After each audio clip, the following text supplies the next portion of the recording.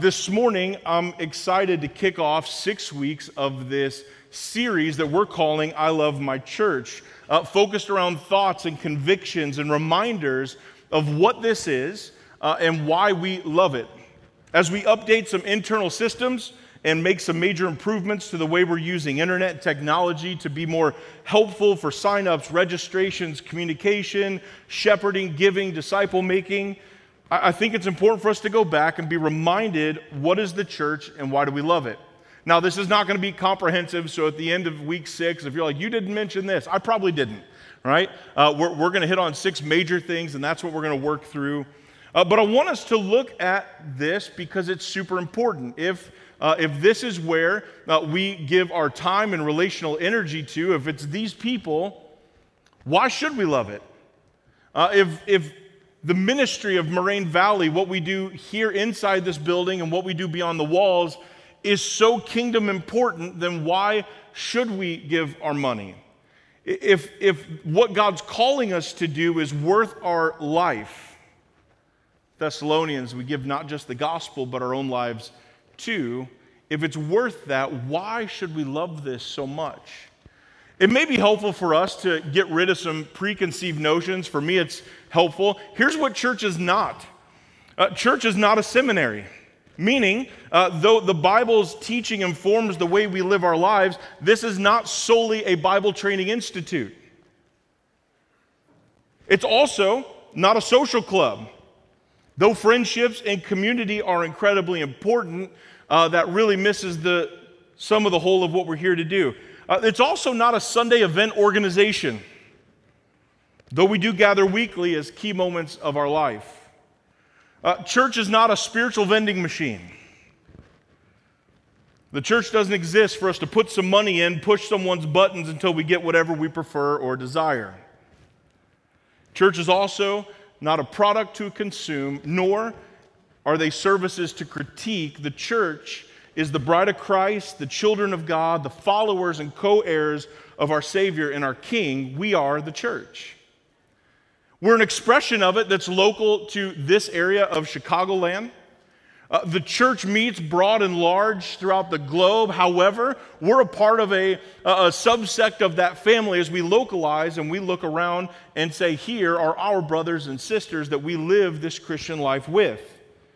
The most used imagery and language in the New Testament for the church is family.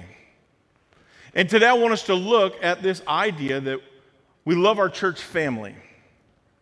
That as we exist together, as we live together, as we walk with each other, that's what we're a part of. Now, 11 years ago, my wife and I, Jonathan, our oldest, was barely 1. We moved from downstate up to Chicago to the southwest suburbs to start a church. We moved away from our family, not because we were super excited to get rid of them. I won't say they weren't super excited to get rid of us. But when we moved up here, a large part for us became we were so used to living around family, church became family. It became brothers and sisters. It became spiritual mentoring older brothers and aunts and uncles and people who were generations before, but also helping raise families with generations behind. They became the people that were helping us watch our kids, even down payments for us when we couldn't afford it, helping with houses and cars and all kinds of things. And we got to watch the life of the church be family. It's the default posture of the New Testament for the Christians who are in community together to assume that this is our family. Over the next few weeks, we'll be looking at Jesus' church as holy, unified, generous, adopting, filled with faith. And today we'll be taking a 66-book view of a theme that rolls throughout Scripture, which is God working through family. Family is a way that different groups try to connect with each other, participate in their cause, and belong to their institutions. Everyone now is trying to get you to be a part of their family.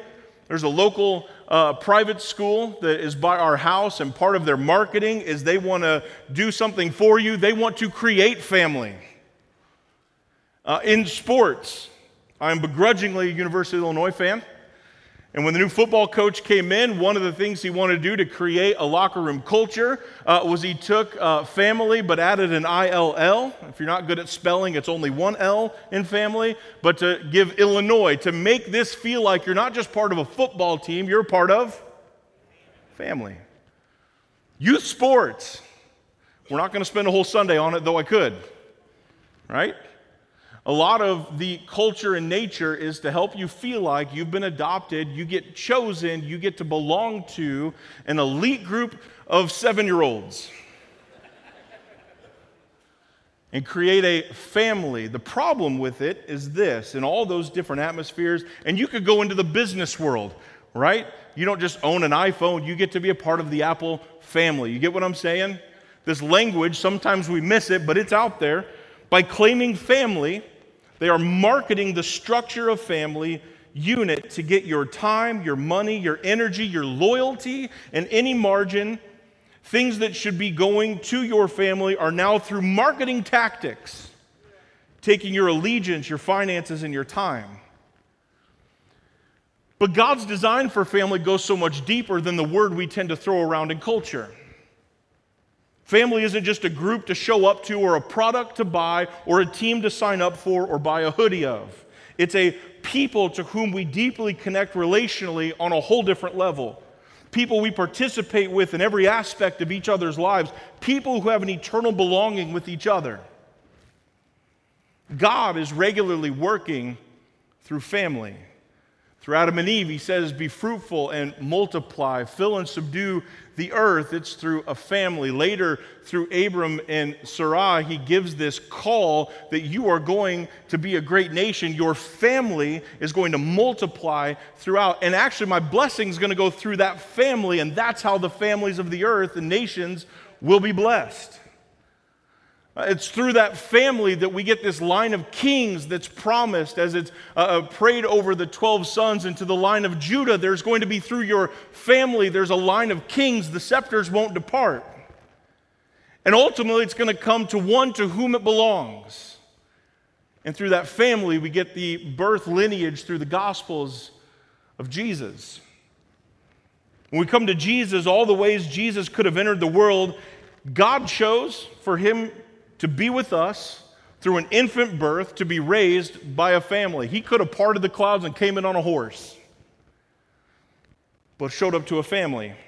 There's a moment in Jesus, as Jesus' reputation is spreading and people are clamoring to see him, we get a unique scene into Jesus' life where he's stuffed into a house, there's no room, he's talking, everybody's listening, and when Jesus, in that moment, Jesus starts talking about family. I love this one moment before I get there. When Jesus is baptized, we hear God speaking as a perfect father to his son, saying, "This is my beloved son with whom I am well pleased." Isn't that what we want to hear from our fathers? And it's what we hear from ours. You are loved, you are mine, and I'm pleased with you. Matthew chapter 12, verse 46, while he was still speaking to the crowds, behold, his mother and his brothers came, his actual ones, and they were standing outside seeking to speak with him. Someone said to him, "Look, your mother and your brothers are standing outside seeking to speak with you." What's interesting here is if you read Mark's account in Mark chapter 3, we find out that it mentions that they didn't yet understand his teachings, and Mark says they were there because they thought he lost his mind. I don't know if you've got any family members you think lost their mind. They show up to Jesus. I love this. In verse 48, Jesus replied to the one who was telling him and said this, "Who is my mother and who are my brothers?" And extending his hand towards his disciple, he said, "Behold, my mother and my brothers, for whoever does the will of my Father in heaven, he is my brother and my sister and my mother." Do you see Jesus extending family beyond what he was born into the family that God is creating through him? When teaching the disciples to pray when they ask, Jesus instructs them to pray like this: "Our Father, who is in heaven." When the resurrected Jesus appeared to the women at the tomb, he said, Do not be afraid. Go and tell my brothers to go to Galilee where they will see me. This language was common in Jewish life to refer to the men in the Jewish community as brothers, the women as sisters.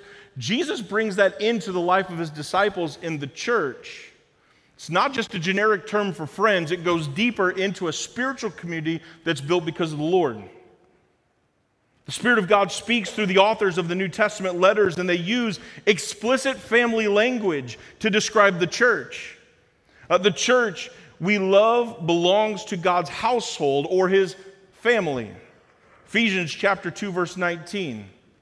He says, so then you are no longer strangers or foreigners, but you are fellow citizens with saints and are of what? God's household or God's family. Right? You're no longer foreigners, strangers. You no longer don't belong. Actually, now you're in this family. 1 Timothy 3:15, Paul writes, I write so that you will know how one should act in the what?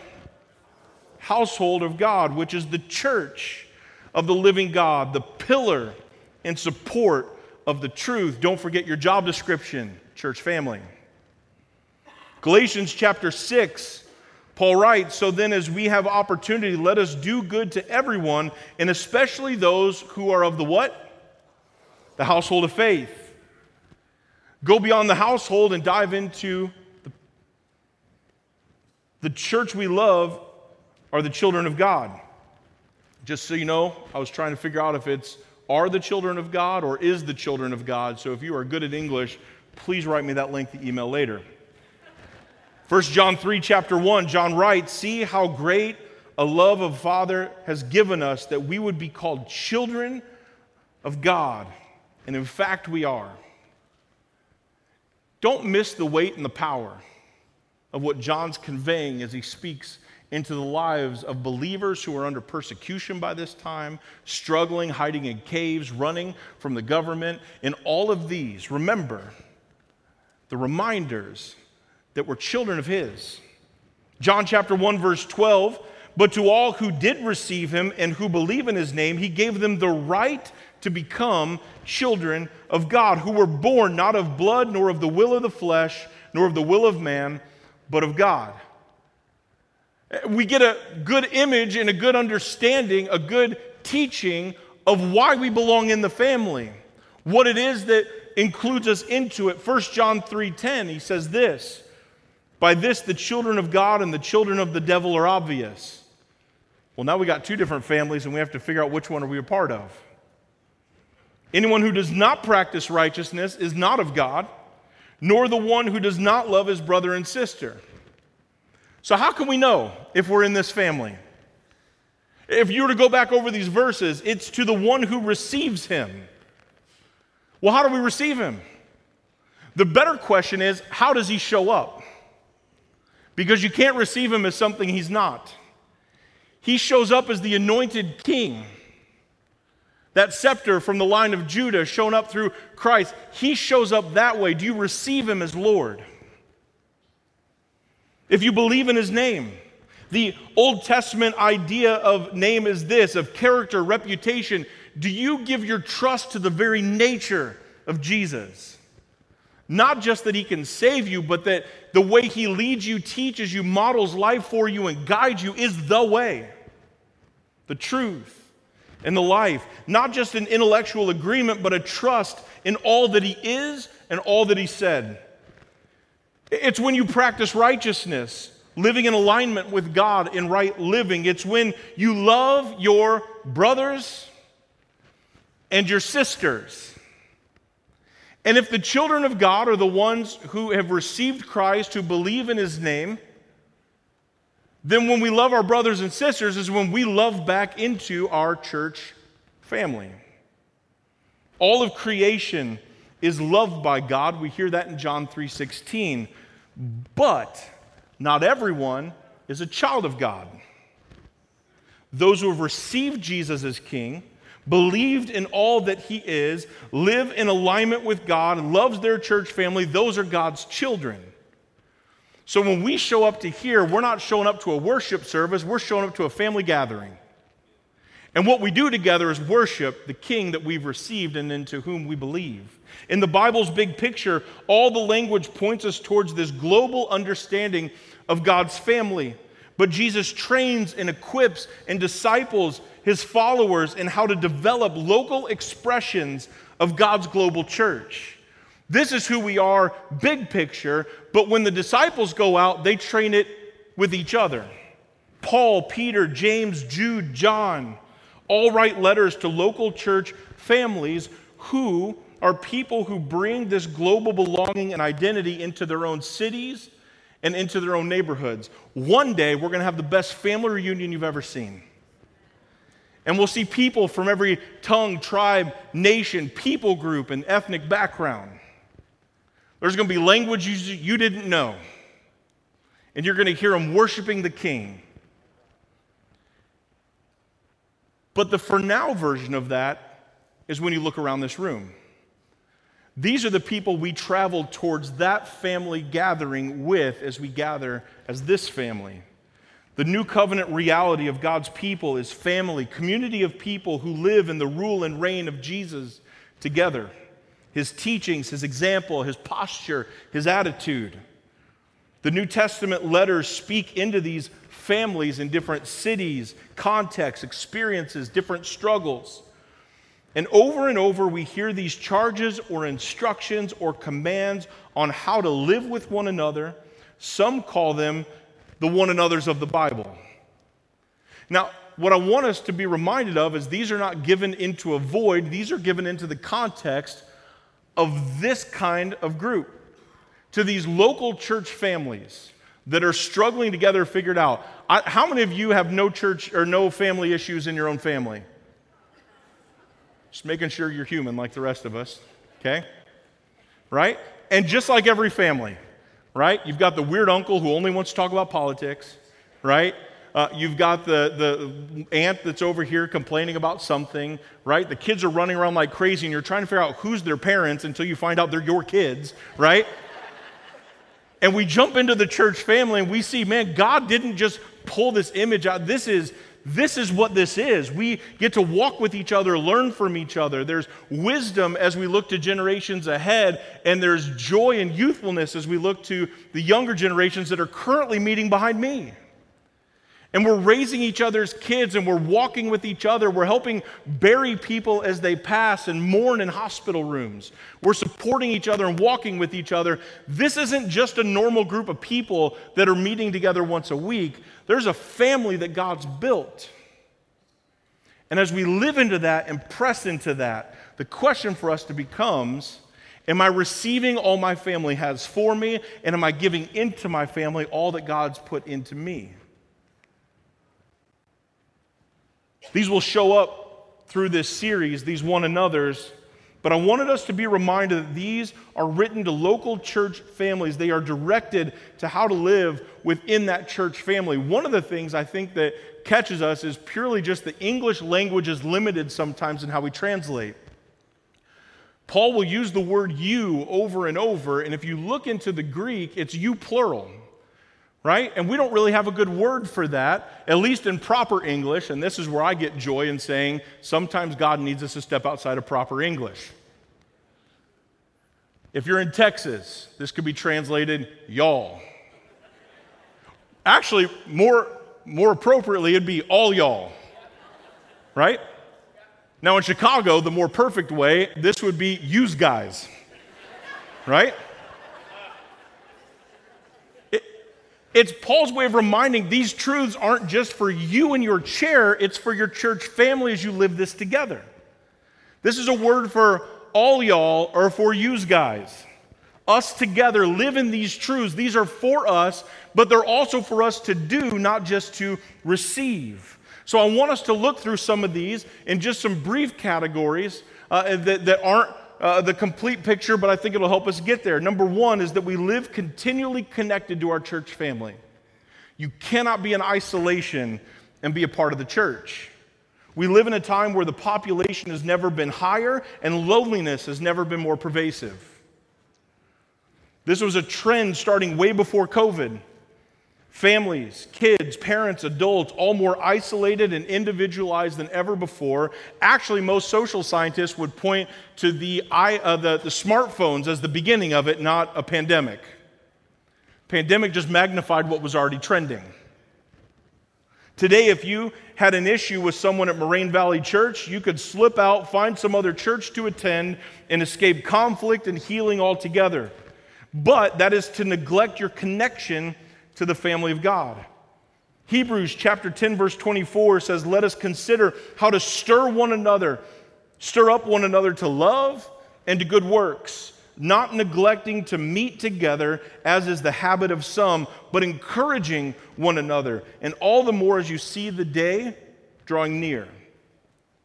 The tendency may be to draw back, but Hebrews says, like shaking a snow globe, your job is to make sure that we are shaken up so that this love is what is pouring out in good works. You may not want to show up to some of our times with this church family, but instead show up to encourage one another, all the more because the Lord's return is coming closer. I hope you get this. What the writer of Hebrews is conveying is this reminder for us is you can't encourage one another if you're not a part of one another.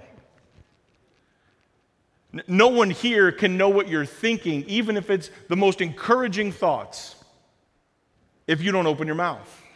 If you don't send that text, if you don't write that email, if you don't ask for that coffee. It's hard to build each other up when we're not a part of each other. Romans chapter 12, verse 10, "Be devoted to one another in brotherly love. Outdo one another in showing honor." Be devoted to one another in brotherly love. Devoted to one another.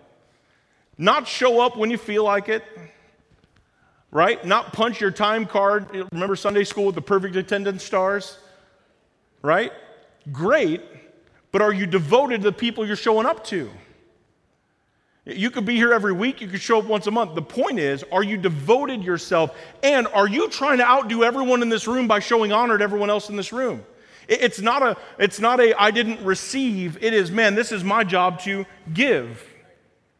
Give yourselves to each other. Who is one another? Thank you for the word us. Be looking for ways to make others around you feel more honored. Oftentimes, we're looking for ways to critique what everyone's doing instead of looking what people are doing and honoring that is how God is showing up in their lives and pouring himself through them into us. And we'll miss it because we're looking at what's not happening versus all that is. 2 Corinthians 13:11. "Finally, brothers, rejoice." That's a whole sermon there. A little joy would do us good. Aim for restoration. He doesn't say hope it just happens naturally. If you've ever gone shooting, you don't just put that sucker at your hip and pull the trigger. If you do, someone could die. You've got to aim. You have to be intentional that your target is where you're pointed towards. Here, what he's saying is what you should be pointed towards is restoration. Comfort one another. Agree with one another. Live in peace. And the God of love and peace will be with you. You want God with you? Then go back to the one another's. Because God's going to show up through us when you show up to us. You can't obey this verse in isolation from community or by attending a worship service. This is required communal connection to a local expression of God's family. Ephesians chapter 4, verse 32, he says, "Be kind to one another, compassionate." Get ready for this command. "Forgiving one another, each other, just as God in Christ has forgiven you." Notice he doesn't say forgive them more than the guy 2 rows in front of you. Forgive them to the extent that you've been forgiven in Jesus, because that is what makes this whole room bound together. Don't run away or hide when conflict separates. Initiate forgiveness, because God has forgiven you in Jesus. Galatians 6:2, bear one another's burdens and thereby fulfill the law of Christ. You can't bear one another's burdens by yourself. You've got to be together to know what burdens you're bearing. And here's the hard truth. Your burdens are too big for you to carry on your own. Have you ever considered maybe by keeping your burdens to yourself, you aren't activating the family of God around you to carry your burdens with you? That maybe one of the reasons the church grows still, and let's use the word lazy sometimes, is because we don't let the church in to bear the burdens that God has asked us to give, so that I don't have to do this on my own, but you can do it together. If you are exhausted or defeated, it may not be because you're in a heavy season. It may be because you're disconnected from the family of God who will carry this burden with you. Romans 15:7, therefore welcome one another as Christ has welcomed you for the glory of God. You get that? God gets glorified when we welcome people in to this beautiful family that God's called us to. You can't hide in the shadows when you're called to welcome each other.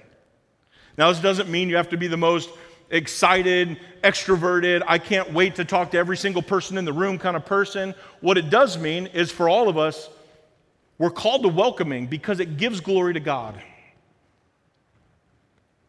You need to be continually connected to a church family because you were not created to live this life alone. And I would say this on the flip side. You need a church family to be continually connected to because you need connection with people who will love you, forgive you, comfort you, exhort you, connect with you, correct you, agree with you, and live in peace with you. You need people who are going to carry those burdens. Second one is this: live participating in the lives of your church family. It's not just about showing up, it's about how do I give and what am I receiving? How do we give together? We are all crippled to some extent by an empty confidence that has deceived us into believing this lie: I got this. Anybody else have a chronic response to that? Hey, can I help you? No, I got this. Hey, do you need help? No, I got this. Hey, no, you got so much going on. I got this. Right? Do you get what that builds in you? Do you also understand how that trains the people around you on how to approach you? It's probably more so in the country we live in because of some of our traditions and history and background. We value the individual so much that we forgot that that's not what we were created into. Is that you don't got this. If you did, the gospel wasn't necessary. We need outside help from the Lord, and oftentimes, guess who He's showing up through for your prayers? This room of people. Self-sufficiency has stolen and underserved our creative purpose. You aren't just a spectating recipient, you are an engaged partner in the family of God. Galatians 5:13 says this: for you are called to freedom, brothers and sisters, only do not turn your freedom into an opportunity for the flesh, but serve one another through love. What do we do with this freedom we've been given in Christ? Figure out, how do I serve more people?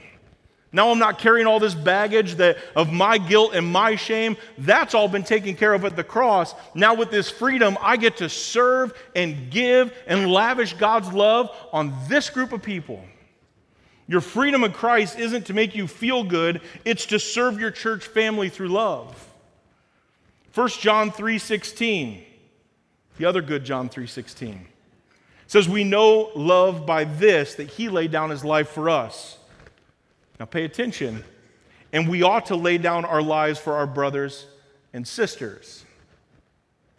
But whoever has worldly goods and sees his brother or sister in need and closes his heart against them, how does the love of God remain in him? Little children. Love that John slips into the old grandpa role right there. Let's not love with words or with tongue, but in deeds and truth. Don't just say you love your church. Show up and love them. This isn't hypothetical. And many of you have stories. Your church family, some of you in this room have had cars paid for by church family. Some of you have had mortgages paid off by church family. Some of you have had help with your children through this church family. Some of you have walked through the valley of death, but not alone, because you did it with this church family. This church family has given you opportunities, and the list goes on and on and on. Some of us have just not stopped enough to thank God for what He's given you in this church family, so you don't understand what a blessing it is to belong to a group like this. Like John said, don't just say you love your church family, show them. 1 Peter 4:9 says, be hospitable to one another without complaint. Hold up. Some of you need to write that on a Post-it and put it on your mirror. So every morning,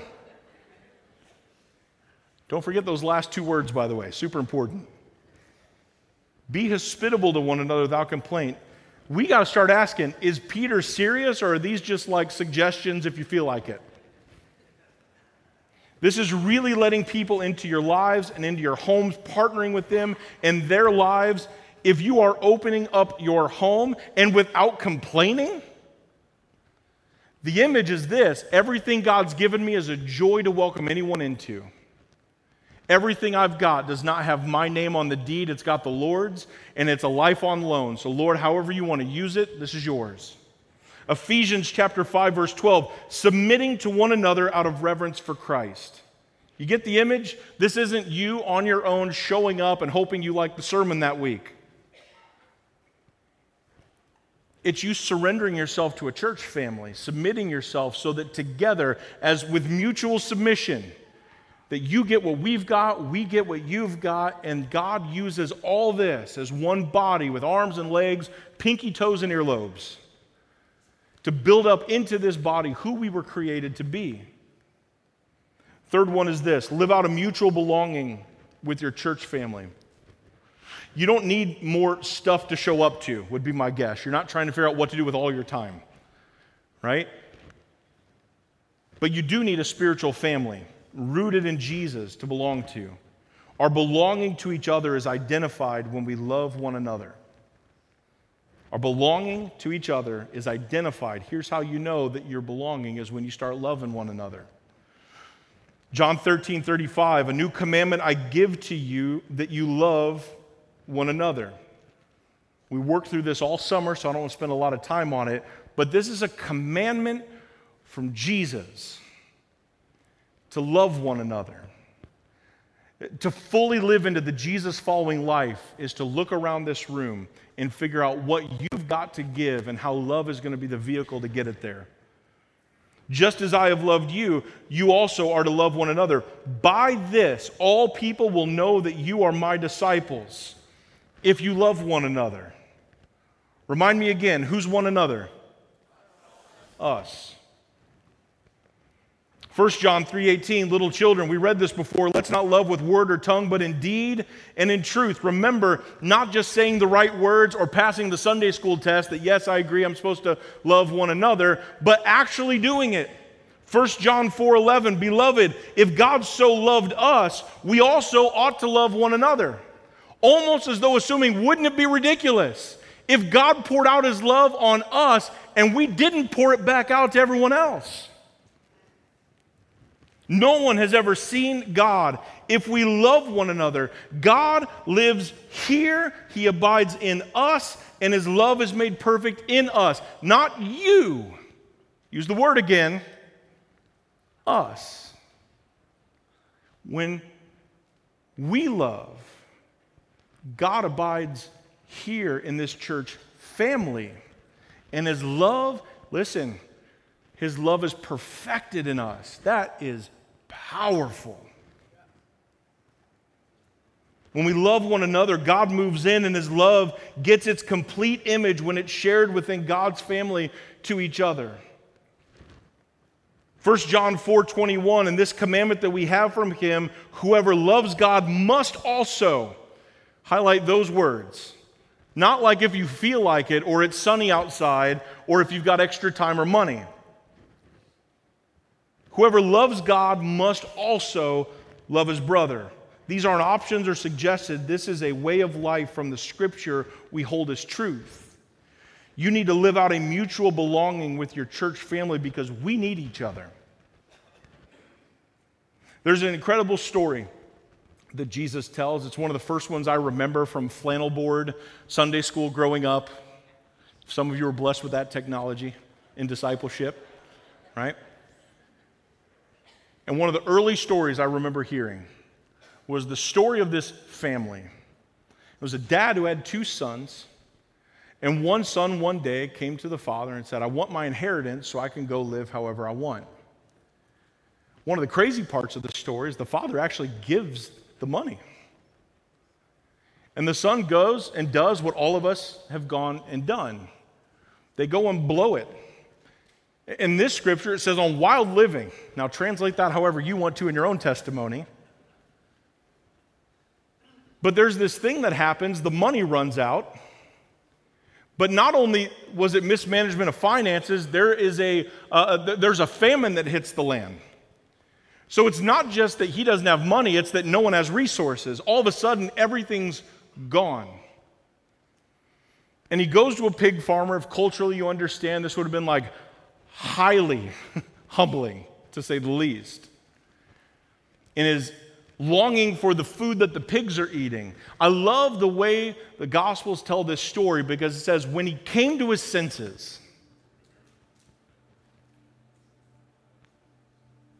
there's a moment in running from the family when we come to our senses. And guess what? He didn't have dad's money, so his resources were gone. He was all alone. He couldn't have the household structure, the farm, all the resources of the family, so he was alone. He didn't have the food that the family was eating that night. He was all alone. You get it? He had a family back here, and he was all alone out here. And there's this moment where he comes to his senses, and he realizes, I've got a father and a family that's got all of the stuff that I'm needing. And even if they would just take me in as a servant, that would be enough. And so on his way home, he's rehearsing this speech that he never gets to use, trying to walk his dad through this story of here's what I've done, and here's what's going on, and here's why I'm sorry. And you know that painstaking story that maybe some of you have had to memorize and trying to dish it out and give it out because you know it's going to be a struggle to look him in the eye and have to apologize. And almost at some end, out of our guilt and shame, feel like we've got to wallow there and really take a hit. But I love this. Before the son is even able to open his mouth and start this rehearsed speech, his father comes running down the driveway, wraps his son up in a big hug, throws a cloak around him, puts a ring on his finger, welcomes him back, not as the servant he was expecting or even praying for, but brings him into the family. Because in the father's eyes, he never left the family, he just left the house. Some of you, I want to encourage with this. Some of you have felt isolated, you felt alone, you've been out there on your own, you've been trying to figure out how to make it true, this lie that you got this. Can I encourage you in a room like this where we could all say, those of us who have learned enough can say, guess what? I love belonging to a family full of people where we know we don't got this. Jesus does, and he's using the rest of us to help us get this. I want to encourage you as we close our time. Because John says in chapter 1:12, but to all who did receive him and believed in his name, he gave them the right to become children of God, to come back home because you belong and you're here. Some of you, it is time to respond to Jesus and his invitation to come home. For you to be adopted into this family of God that we've been adopted into, for you to hear the Lord's voice, to feel the Spirit's conviction, to know that what Christ did on Calvary was for your sin and was for your freedom. And he doesn't just die and then all of a sudden you're on a waiting bench until you get there. You enter into a family who we're going to spend eternity with. Some of you need to be a part of that family. Some of you You kind of know what that hog food tastes like a little bit. You've been out on your own. You've got to that point where maybe today is that I came to my senses. I need people. I need community. I need family. And I can tell you this because our family just went through the process. This is a good one. You need the people around here. You need people who's got gifts that are better than yours, insights that are beyond what you can see, people who can wrap their arms around you and walk with you because you can't do this alone. Some of you need to take a step of being baptized. And you need to make that known. You need to not just be saved, though that's enough, but to be buried with Christ and rise to walk in this new life with Him. And I remember a preacher when I was in college saying this: as soon as you dry off, you get welcomed into the family. There might be a bad baptism theology there, but work with it. You know what he's saying. This new creation is not to go off on your own and try to figure it out. It's to be here with us and do this together. Would you stand and pray? I want to encourage you. Is if you've got some heavy stuff you're carrying around belonging, around family, around your relationship with the Lord, around guilt and shame that's kept you back, after service, and we'll be guided in that, we're going to have elders and deacons up here who are waiting and asking and praying that you would get over yourself and come be prayed over. And we're going to have an opportunity to go out in the lobby, into the atrium, and get to mingle with each other.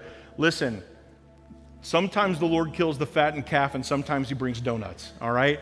Donuts are out in the lobby. Don't run away today.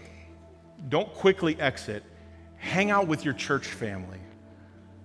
Let's pray. Lord Jesus, Father, would you impress your Spirit on us in this closing song and this time of worship? God, would you remind us who we are in you? Would you remind us of our own story?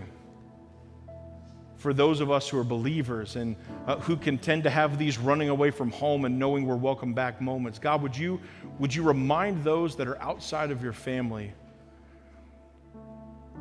that the price has been paid. Jesus has died. His blood's been shed. Forgiveness has been given. Father, would you work as we sing? Would you show up? Would there be people who don't miss your Spirit to receive you and to believe in your name so that they could become children of God? Father, we love you and we give all this in Jesus' name. Amen.